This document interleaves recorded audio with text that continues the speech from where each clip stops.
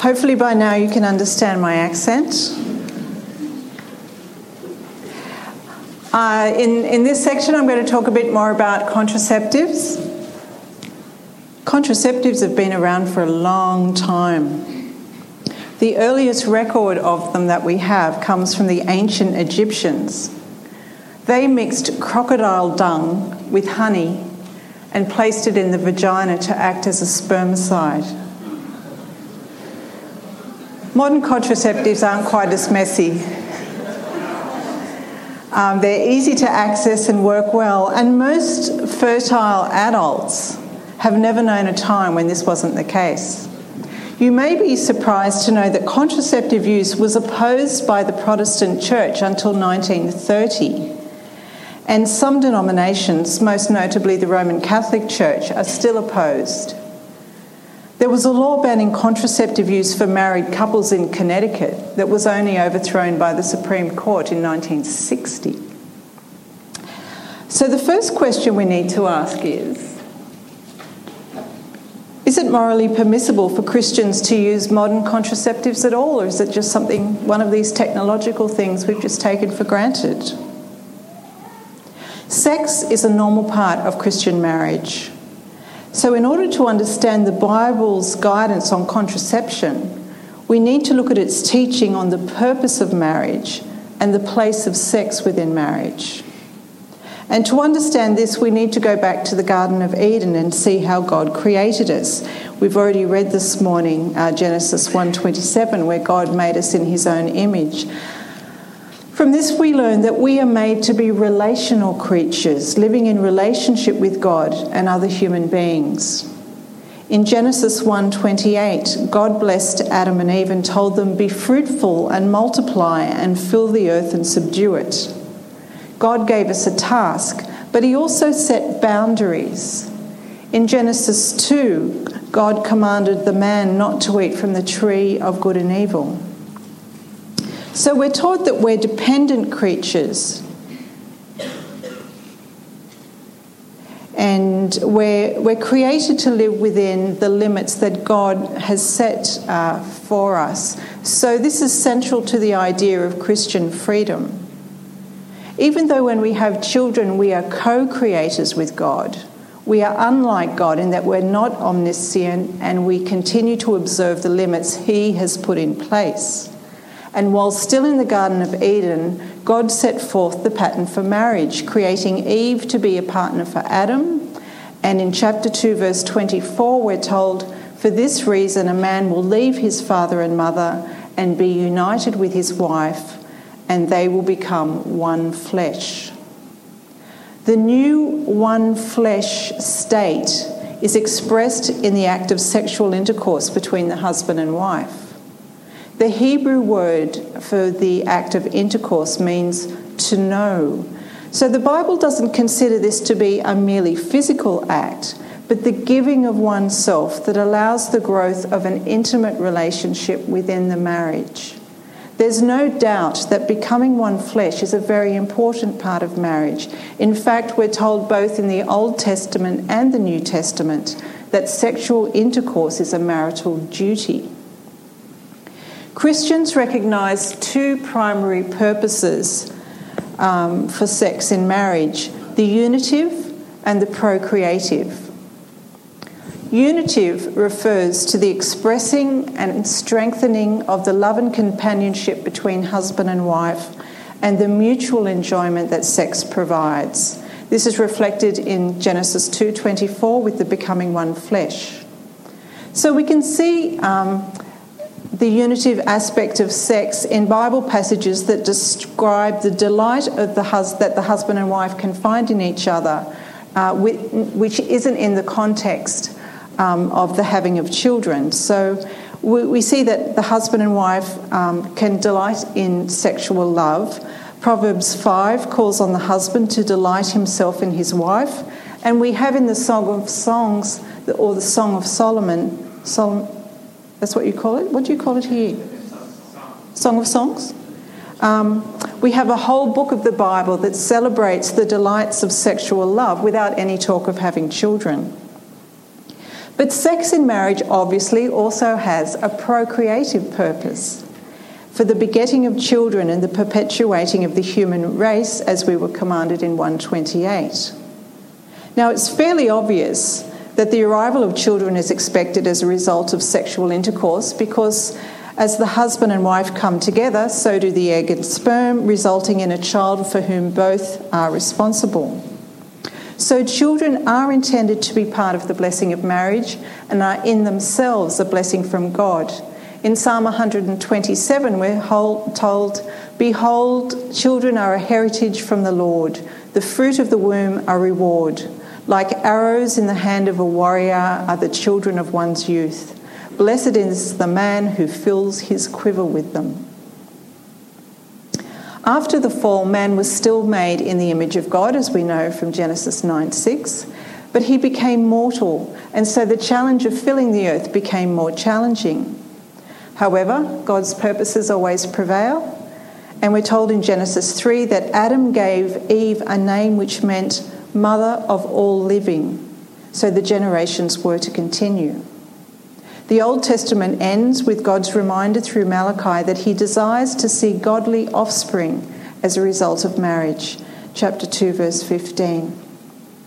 Now, although the task of filling the world with stewards of the earth is an important task, is it more important than the relationship between the husband and wife?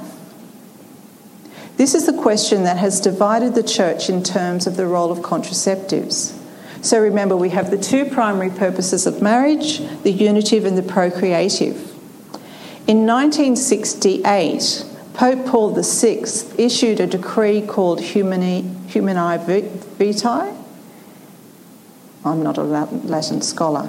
Anyway, there was a papal encyclical, and it decreed that each and every act of marital sexual intercourse must of necessity retain its relationship to procreation.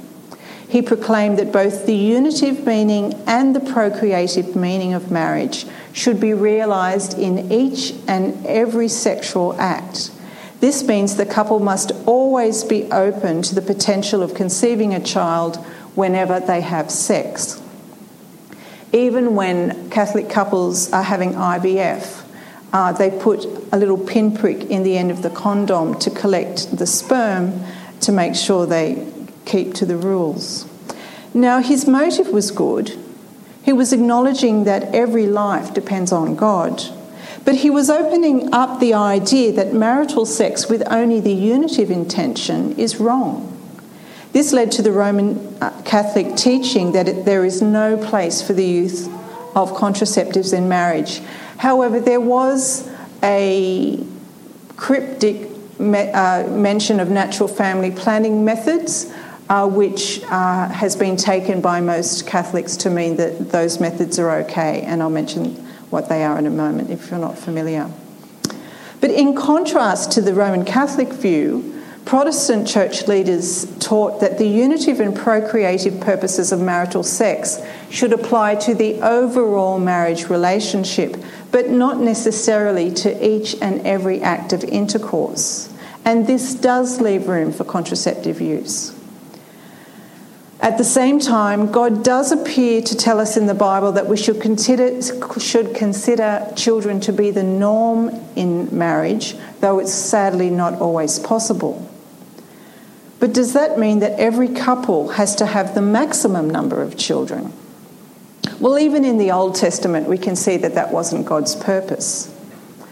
For one thing, women are created so that we're not fertile all the time. Once a month, there's a period when we're infertile, and after the menopause, we're infertile permanently. Some couples are created infertile. Furthermore, in the New Testament, discussions of marriage include the possibility that some will choose to renounce marriage for the sake of the gospel. This establishes the point that God does not require all human beings to reproduce, as well as establishing the honour of the single person's vocation. But it doesn't clarify what married couples should do. While the world lasts, someone has to raise up the generations needed to rule and care for it. Well, the one example of contraceptive use in the Bible is found in Genesis chapter 38, the story of Onan. He was supposed to provide offspring for his deceased brother by having intercourse with his brother's widow, Tamar. However, when he did have sex with Tamar, he dropped his semen on the ground so she didn't become pregnant. This is commonly known as the withdrawal technique. He just used her for his own pleasure. God put Onan to death, and this example is sometimes quoted as evidence that God doesn't approve of contraceptives. But I think that's an unlikely meaning. We know that contraceptives were in use and easily available in Hebrew times. We know from the ancient Egyptians they were being used. There are references to contraceptives in the Talmud, the Jewish teachings. So you would have thought if they were forbidden, that their use would be explicitly prohibited in the Bible. In places like Leviticus 20, where there's a whole list of sexual crimes, but no mention of contraceptives, you'd particularly think it would be mentioned if the punishment for contraceptive use was to be put to death. It's much more likely that Onan's punishment was due to his failure to honour his dead brother and his disobedience to God's command. So this suggests that the Bible doesn't expressly forbid contraceptive use, but are they actually endorsed? Well, in biblical ethics, as we've just seen, motives are as important to God as our actions. He's interested in our hearts as well as our behaviour. And in view of the Bible's high regard for children, if we do decide to use contraceptives to avoid pregnancy, we must have good intentions. It's not a decision to be made lightly or for arbitrary or selfish reasons. I think contraceptives may have a place when used for the timing of children. It gives newly married couples the opportunity to strengthen their relationship. I can see a few young children in the audience, and I'm sure that some of you know how hard it can be. It's very tiring. And in 1 Timothy chapter 5, we're told we need to provide for our families, which means we need the resources. These are not just financial resources, but also emotional, physical and spiritual resources. For example, some friends of mine sadly found out that their toddler has a life-threatening condition. They have 2 other children under 5. And at the moment, they just think that coping with the illness of their toddler, plus having to look after 2 other young children, that they just don't have the resources it would take to look after another child at the moment. So for them, I think that use of contraceptives would be a very wise choice. It would certainly be ethical for them at the moment. But what about not even starting a family? Chosen childlessness is a growing trend in our society. We have shows like Seinfeld where life goes on without children appearing at any time whatsoever. Some couples choose this option for selfish reasons. Research shows that childless couples are wealthier and happier than parents, but that's not what I'm talking about. Is it valid for a married Christian couple to decide they never want to have children? I think it's possible that there would be some godly reasons for using contraceptives to avoid having any children in Christian marriage. I think it would be unusual. It would include serious medical consequences to the pregnancy, either for the mother or the child. I think you'd have to think about it very carefully. But the important thing for those who make this decision is to be clear on their motives and intentions to make sure they honour God. We need to look at each situation individually. And sadly, in our fallen world, some couples will desire to have families, but it won't be possible. So there are several reasons why Christian couples may decide not to have children. And because the reason for childlessness is not always clear, we must be careful not to assume that we know and judge those couples because they are usually in some type of painful situation. So in summary, most Christian marriages will be open to children at some point. Use of contraceptives in principle is permissible if used for the timing of children. This is endorsed by most Protestant churches. So use of contraceptives needs to be a prayerful joint decision between husband and wife, but you also need to realise that God may overrule your plans. No contraceptive is 100% effective. We need to realise that when we become sexually active, pregnancy is always a possible outcome. If you're not prepared to fulfil your duty as a parent, you shouldn't get married and have sex. Now, if we accept that contraceptive use can be ethically permissible for Christians, our next question relates to whether our choice of contraceptive is morally important. Answering this question is necessary to help us judge whether our actions will be pleasing to God. And to answer this question, we need to go back and learn more of the science. Women of childbearing age will usually produce an egg every month, which comes from the ovary and is released into the fallopian tube, as I showed you in the last talk. It's released into the fallopian tube, travels down towards the uterus. The process of the egg being released from the ovary is called ovulation. And during sexual intercourse, sperm is released from the man's penis and travels from the vagina through the cervix into the womb and into the fallopian tubes. If there's an egg in that fallopian tube, fertilisation can take place. And then after fertilisation, the embryo travels down to the uterus where it can implant after about a week. We also need to clarify some terminology about contraceptives. The definition of contraceptive in the Oxford Dictionary is a device or drug used to prevent a woman becoming pregnant. Now, it would be reasonable to think that the word contraception, which means against conception, would mean something that stops the first step of pregnancy to keep the egg and the sperm from joining together. That would be reasonable to think. But in fact, these days, that's not the case. When the oral contraceptive pill was being developed in the 1950s, there was some confusion about how it actually worked.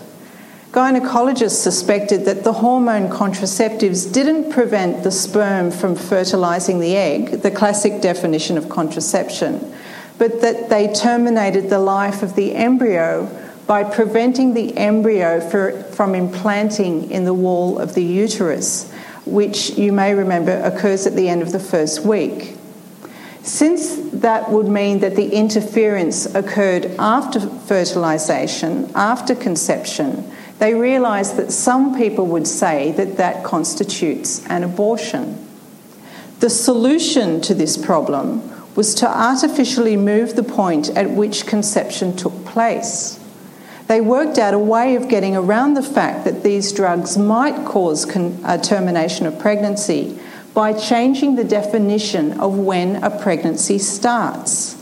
Because if there was no pregnancy, you couldn't say that you were causing an abortion. In 1972, the American College of Obstetrics and Gynecology deliberately changed the definition of conception so that instead of a pregnancy starting at fertilisation, it began with implantation in the uterus, which occurs about a week later. Conception then was equated with implantation instead of fertilisation. The purpose of this change was to widen the contraceptive market. It gave them a whole extra week in which drugs could work and still be marketed as contraceptives. And an international group of obstetricians and gynecologists did the same thing in 1985. Now, they weren't experts in the early development of embryos. Those sorts of experts are called embryologists. So even though they didn't have the authority to make that change, that change influences us to this day.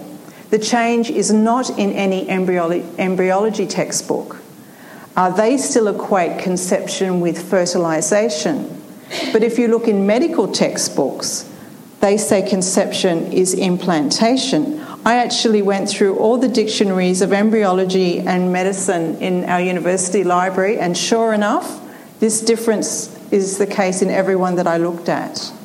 So now, if you study medicine, you're taught that conception means implantation and that it occurs a week after fertilisation, and that is the point at which they say human life begins. That's why it's influenced the thinking of so many doctors. When I spoke to Christian obstetricians and gynecologists, and they weren't aware of this history, they didn't realise how this artificial change had been made. They just accepted it without thinking. And I expect that's why the introduction of IVF wasn't more contested, is if all the Christian doctors are taught that life begins at implantation, of course they won't be concerned about human beings being grown in a laboratory for a few days. Okay, so under the new definition of contraception, any device that stops a pregnancy up till the time the embryo implants in the mother's uterus will be labelled as a contraceptive. No drug will be called an abortifacient, that means an abortion-causing drug, unless it acts after implantation. Now, whether the oral contraceptive pill does cause an abortion, I'll talk about later. But the point is that we've had this artificial change of definitions that occurred that's still influencing marketing of contraceptives. So in ethical terms, we have two categories of contraceptives. We have those that prevent fertilisation, the classic meaning of a contraceptive, and those that cause an early abortion. And this explains some of the media confusion. A physician may say a drug is not an abortifacient, meaning in that statement that the drug doesn't act after implantation, but he's using his own definition of when life begins. That statement would not be true for someone who used the traditional definition of conception starting at fertilisation. So are we all clear on that? It's a bit hard to believe, but that's the way things developed. Now, if as Christians we hold that pregnancy begins at fertilisation, we won't want to use any so-called contraceptive that works after fertilisation. We need to separate the two categories so we know which is permissible and which is not. Those that act before fertilisation will be ethically permissible, and those that act after fertilisation won't be. Now, this sounds easy, but in fact it's not as easy as it sounds. Because in order to separate the two groups of contraceptives, you need to know exactly how they work. And surprisingly, there's still a lot of contraceptives where their method of action isn't fully understood. So I'll take you through this and show you what I mean. But before I start, although I'm a physician, I don't want you to think that I'm advising you today on which contraceptive would be best for you individually. I'm talking about ethics. And when you choose a contraceptive, there's more involved than just the ethics. Things like side effects and your own medical history will be important, and you need to discuss this with your own physician. Which of the ethical options suits you best needs to be decided individually. Now, I know from experience that finding out this information can be very difficult. It took me a whole year to write the contraceptive chapter in my book. So I don't want anyone to feel guilty about past choices. It can be very hard to know. Even a lot of Christian doctors don't know this. One of my students is preparing some handouts for Christian doctors to use. But we can only make our decisions on the information we have at the time. So we won't feel guilty about our past decisions. Let's just try and make better choices in the future. Those of us who want to honour God with our choice of contraceptive will not want to use one that interrupts the development of a human embryo. Human embryos are made in the image of God and are morally significant. We were all once embryos. However, we were not all once individual sperm or egg. Sperm and eggs on their own are not made in the image of God and therefore do not have moral significance. It doesn't matter in ethical terms what happens to an egg or a sperm. We've seen that the method as God organised it involves the loss of a lot of sperm before you get an embryo. We need to keep this in mind as we look how contraceptives work. Okay, so it's ethically permissible for Christians to use a contraceptive that stopped the egg and the sperm from coming into contact with each other. Now, there are a couple of ways that this can be organised. You can put up a physical obstruction so that they just can't get to each other, or you can get rid of the egg, or you can get rid of the sperm. So the first the first category we'll look at are called barrier contraceptives, and these create a physical obstruction between the sperm and the egg. So we've got cervical caps, female condoms. I actually didn't know about them till I researched the book, but apparently people use them. Diaphragms, sponges, and male condoms. You can stop the production of eggs. This is usually done with hormones, and although there are a wide group of hormones that have some impact on ovulation or the release of the egg, not all of them are effective enough to be sure the egg is never there. But these are the ones where viable suppression of ovulation occurs, with progestin-only injections like DMPA or NET-N, and there are some examples there. And also the Implanon implant has a high enough dose of progestin that you don't have to worry about any eggs being there. Because if you don't have an egg, there's no, even if the sperm are around, you're not going to get an embryo. You can also try to reduce the sperm being around. Now, some people think, here we go. Sorry, this is very, very sensitive, this. We can try and reduce the number of sperm. So we've got spermicides, which are toxic to sperm. The withdrawal technique, which we know is been practiced for a long time. And natural family planning, which keeps sperm out of the way. As I said, spermicides are toxic to sperm. They're usually used by putting them in the vagina, just increasing the hostility of the environment for sperm. Natural family planning works by avoiding intercourse at a woman's fertile time. So you monitor the woman's body. There are various ways through body temperature, the viscosity of the mucus, a few other things that can tell you when she's ovulating so you don't have sex during that fertile time. That's sort of, it's also called periodic abstinence, the Billings method, the 2-day method. There's a whole lot of names for them, but the main two categories are lactation amenorrhea method, which is for people who are breastfeeding, and natural family planning sort of cover most of them. And then the withdrawal method just plans to keep the sperm out. And there are some male contraceptives under development, but they're still at the research stage, though I know that some women think the only true contraceptive for a man would be one that involves 9 months of pregnancy and labour. Anyway, these will all be ethical options for Christians. Now,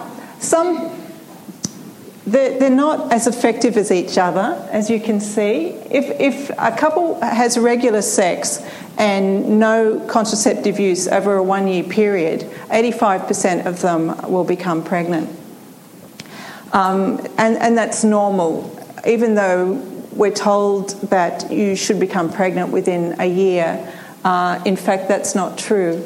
And sometimes what people think is infertility is, in fact, impatience.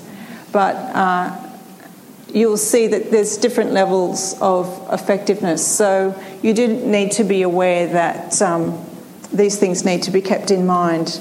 But if you're having sex with your life partner, you've already decided who you want to be the parent of your child, and it's not always a disaster. But they aren't all the same reliability. Now, methods that won't be okay are the ones that harm the embryo once it's formed. You can damage the embryo after it's formed in two main ways. You can stop it while it's travelling down the fallopian tube on its way to the uterus, or you can stop it from actually attaching to the womb, because that's how it's going to get its nutrients to continue developing. IUDs. That's not actually a picture of an IUD. I'm sorry, I put the wrong one in. I didn't have my glasses on. But it's similar. It's an understandable mistake. Can you believe it? We still don't know how IUDs actually work, even though they've been around for so long. They appear to create an inflammatory response through the genital tract of the woman, which is quite toxic to the embryo. It's thought that the body realises it's a foreign substance in the body and has an immune reaction to the IUD, which sets up this inflammatory exudate throughout the genital tract. So when it was originally thought that it just was very toxic to the sperm and stopped the sperm from getting to the egg. But women have had tubal pregnancies with IUDs in place. So we know that sometimes the sperm does get through, and this environment is very toxic to the embryo and can kill the embryo before it reaches the womb. It's an environment in which an embryo just can't survive. Therefore, all intrauterine devices and intrauterine systems will be problematic. The intrauterine systems are the ones where there are also hormones implanted in the IUD, which increases its efficacy in terms of overall contraception, but it's not enough hormone to stop ovulation. So the way it works is still basically the way any IUD will work. There are also drugs which stop the embryo from implanting in the uterus. This would include those drugs that thin the lining of the endometrium. The endometrium is the lining of the uterus, which thickens every month to provide the environment where the embryo can attach and start getting its nutrition from the mother. And these drugs thin the lining so that the endometrium is unable to support the embryo. So it's possible that an egg could be present, be fertilised, then be unable to implant in the womb because the lining's too thin. So examples would be lower progesterone drugs, such as the ones in that first category. Then we have omolexaphene, and there are some pills which were actually developed with the express purpose of creating an abortion, such as RU486, which you've probably heard of. It's also known by its generic name of mifepristone, and I'm not familiar with all the American terms for hormonal drugs, so I'm generally using generic terms, but if there's a particular drug you're interested in, I can give you a website where you can look them up. But any of the so-called abortion pills that they give you at abortion clinics, some people use abortion as a contraceptive. Sadly, it causes great trauma to the women involved, but they definitely would not be ethically acceptable. Then we have a group of contraceptives that we can't categorise because we're not sure how they act. This list contains most of the hormonal contraceptives.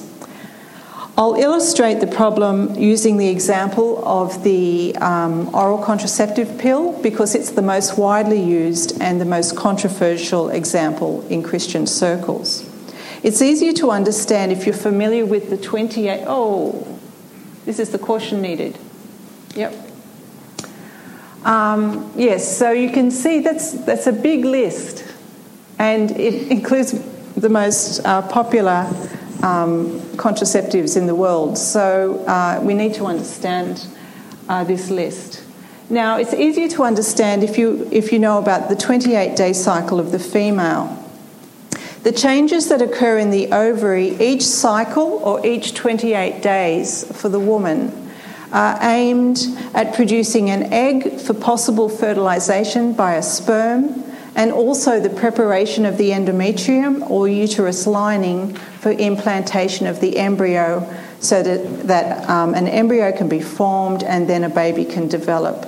So during the first half of the cycle, an egg develops in the follicle, in the ovary, as you remember we saw in the cross-section picture, and that develops in response to hormones released in the body. The follicle increases in size until the time of ovulation, when it releases the egg into the fallopian tube in response to a hormone surge. So we get the hormone surge, and then the egg is released from the ovary. The hormone surge also works on the endometrium to thicken it in preparation for implantation of the embryo. If fertilization doesn't occur, the hormone secretion stops and the endometrial lining sheds, resulting in the monthly menstrual period for the woman. Then the whole cycle starts again. So over and over again, through a woman's fertile life, one egg. Men create a full batch of sperm every 3 months, but women are born with the number of eggs they're ever going to have, and they just release one at a time each month. And God set up this whole system so her body is ready for the development of a child month after month. Now, while there are many formulations of the pill, they all work in much the same way, and there are 3 important methods of action. Remember the video that we saw? It suppresses ovulation by stopping the release of the hormones that trigger the ovulation, so no egg is released. So the egg just stays in the ovary. It doesn't go into the fallopian tube. It inhibits movement of sperm through the cervix by thickening that mucus. Remember all those poor sperm trying to get through the mucus, and a lot of them got stuck. It makes the mucus even more sticky, so they can't get through. And it also stops the hormone surge, so you don't get thickening of the endometrium. So the endometrium will be thinner and hostile to the embryo. And here lies the crux of the debate. It's been argued that if the pill failed to prevent ovulation and an egg is released, and if the pill fails to thicken the cervical mucus and a sperm gets through, and if an embryo is formed, and if the pill made the lining of the uterus thin and hostile, so the embryo couldn't implant, you would have an early abortion, because the embryo wouldn't be able to continue to develop, and it would just pass out of the woman's body with the monthly menstrual flow. This is the argument used to say that the oral contraceptive pill is an abortifacient, or that it causes abortions. And this has been widely published in Christian circles. However, there is an opposing argument that goes like this. If the pill fails to suppress ovulation and an egg is released, and if the pill fails to thicken the cervical mucus so a sperm gets through and travels up the fallopian tube to the egg, and if the sperm successfully fertilises the egg so an embryo is formed, then the embryo will be able to implant in the endometrium, because the hormone surge that allowed the release of the egg also acts to thicken the endometrium. So you would have an endometrium that's able to support the embryo, so you wouldn't have an abortion, you'd have an unplanned pregnancy. Either the pill works or it doesn't. If it doesn't work, then you would think that all three components of its action would fail and the embryo will survive.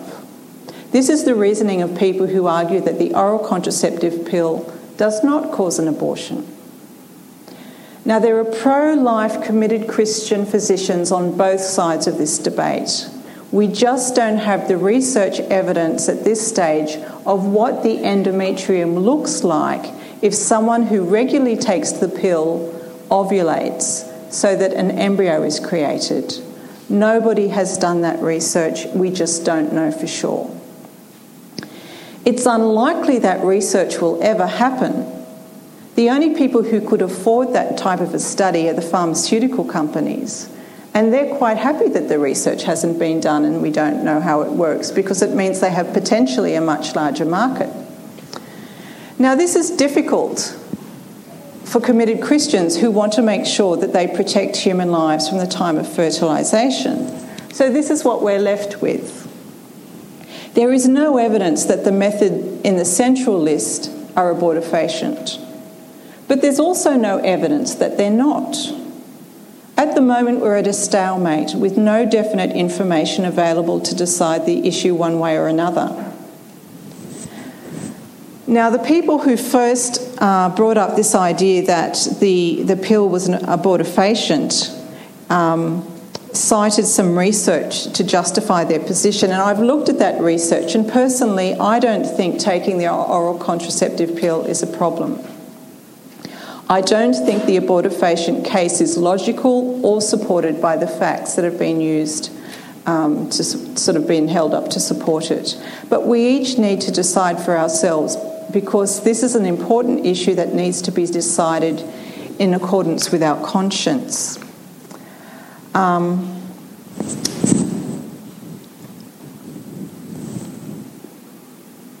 Yes, I don't think it's a logical argument that it causes abortions, but as I said, I don't have proof that it doesn't. However, the other side don't have evidence that it does, so we just don't know. Before I finish, I thought I'd just quickly touch on emergency contraception. Because while you wouldn't expect this to be needed by married Christian couples, contraceptive accidents do happen, and you may have godly reasons why you're on contraception and may think to use this. Emergency contraception works on the premise that if you have unprotected sex, you can avoid pregnancy if you act within 72 hours by taking a pill or having a copper IUD inserted. I think most people in our society think that's quite a responsible thing to do if you have unprotected sex. And it's quite standard in rape clinics for women to be offered these pills if they've been raped. And it's a bit of a misnomer. It's often called the morning after pill, but they work over, most of them will work over 72 hours. If you think back to the reasons for sex in marriage, once again, we are interested in any drugs that work before fertilisation but not afterwards. We have the same problem. It's not always clear how these drugs work. We all know that the morning after pills and the copper IUD can affect implantation to some extent.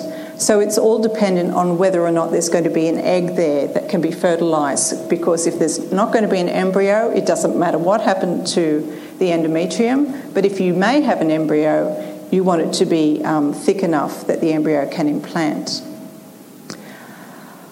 So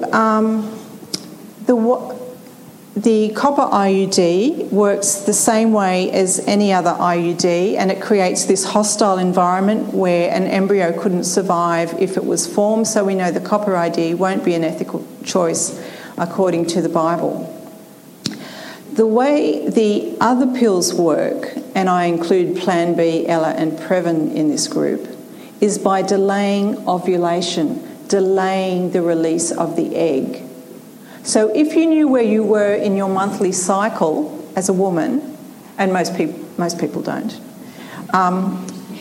If your date of ovulation was still a few days away, you could take those pills and push the timing of ovulation back, giving the sperm enough time to die before the egg is released, so that you avoid that possibility of an embryo forming. This would be an ethical choice because in delaying the release of the egg, you are just avoiding the whole creation of the embryo scenario. You can go to a physician and have your hormone levels measured and find out where you are in your cycle. So if you went the morning after and had your hormone levels measured, you get them back in time to meet that 72-hour window, and you could take the drug and still have that pushing back of ovulation quite safely and avoid the creation of an embryo. The details are in my first book if you want to see how that is done. As I mentioned previously, why we act is as important to God as what we do. So as a Christian, you should go through the act of finding out where you are in your cycle before deciding to take these drugs. That's the only way you can be sure you're making an ethical choice and not causing an early abortion. This is a big topic, and I've given you a lot of information, but in the end, the decision is for you and your spouse in consultation with your physician. We should not violate our conscience, which Romans 14 tells us is wrong. You don't have to use contraceptives if you decide in your marriage that that's what you would like to do and trust it all to God. But I'd just like to finish by saying, if we remember the privilege of childbearing which God may give us, choosing a contraceptive should not be a burden. So why does it cause some people so much angst? Our society is more affluent than any society before us. But sadly, our increased affluence seems to make some people more selfish rather than less. We can now see growth of a way of life in our society, as I've mentioned, that excludes children entirely and allows adults to live in a completely self-centred way. And in such communities, children may not be seen so much as a gift, as a threat. The Christian writer Catherine Blanchard has suggested that in modern society, children are becoming to be seen more as consumer choices in need of an explanation. This attitude reduces our ability to welcome children as God has welcomed us. In a perfect world, we would have many children and greet them all with relaxed joy. This is not to say that thoughtful use of contraceptives to time the arrival of our children is wrong, but we need to remember who's really in charge. I'd like to leave you with the words from English theologian Christopher Ash. If the Creator declares procreation a blessing, given to us to enable us to participate in the privilege of being stewards in this world, we ought to value this as gift and blessing. It may be, and often is, an alarming blessing because we're not sure if we can cope with it, an inconvenient blessing impacting deeply on our lifestyles, and a costly blessing. But it is to be esteemed as blessing, not curse. This ought to be our fundamental attitude with regard to procreation. So my prayer is that, in amongst deciding which contraceptive is best for you, you find the time to welcome whatever children God blesses you with. Thank you.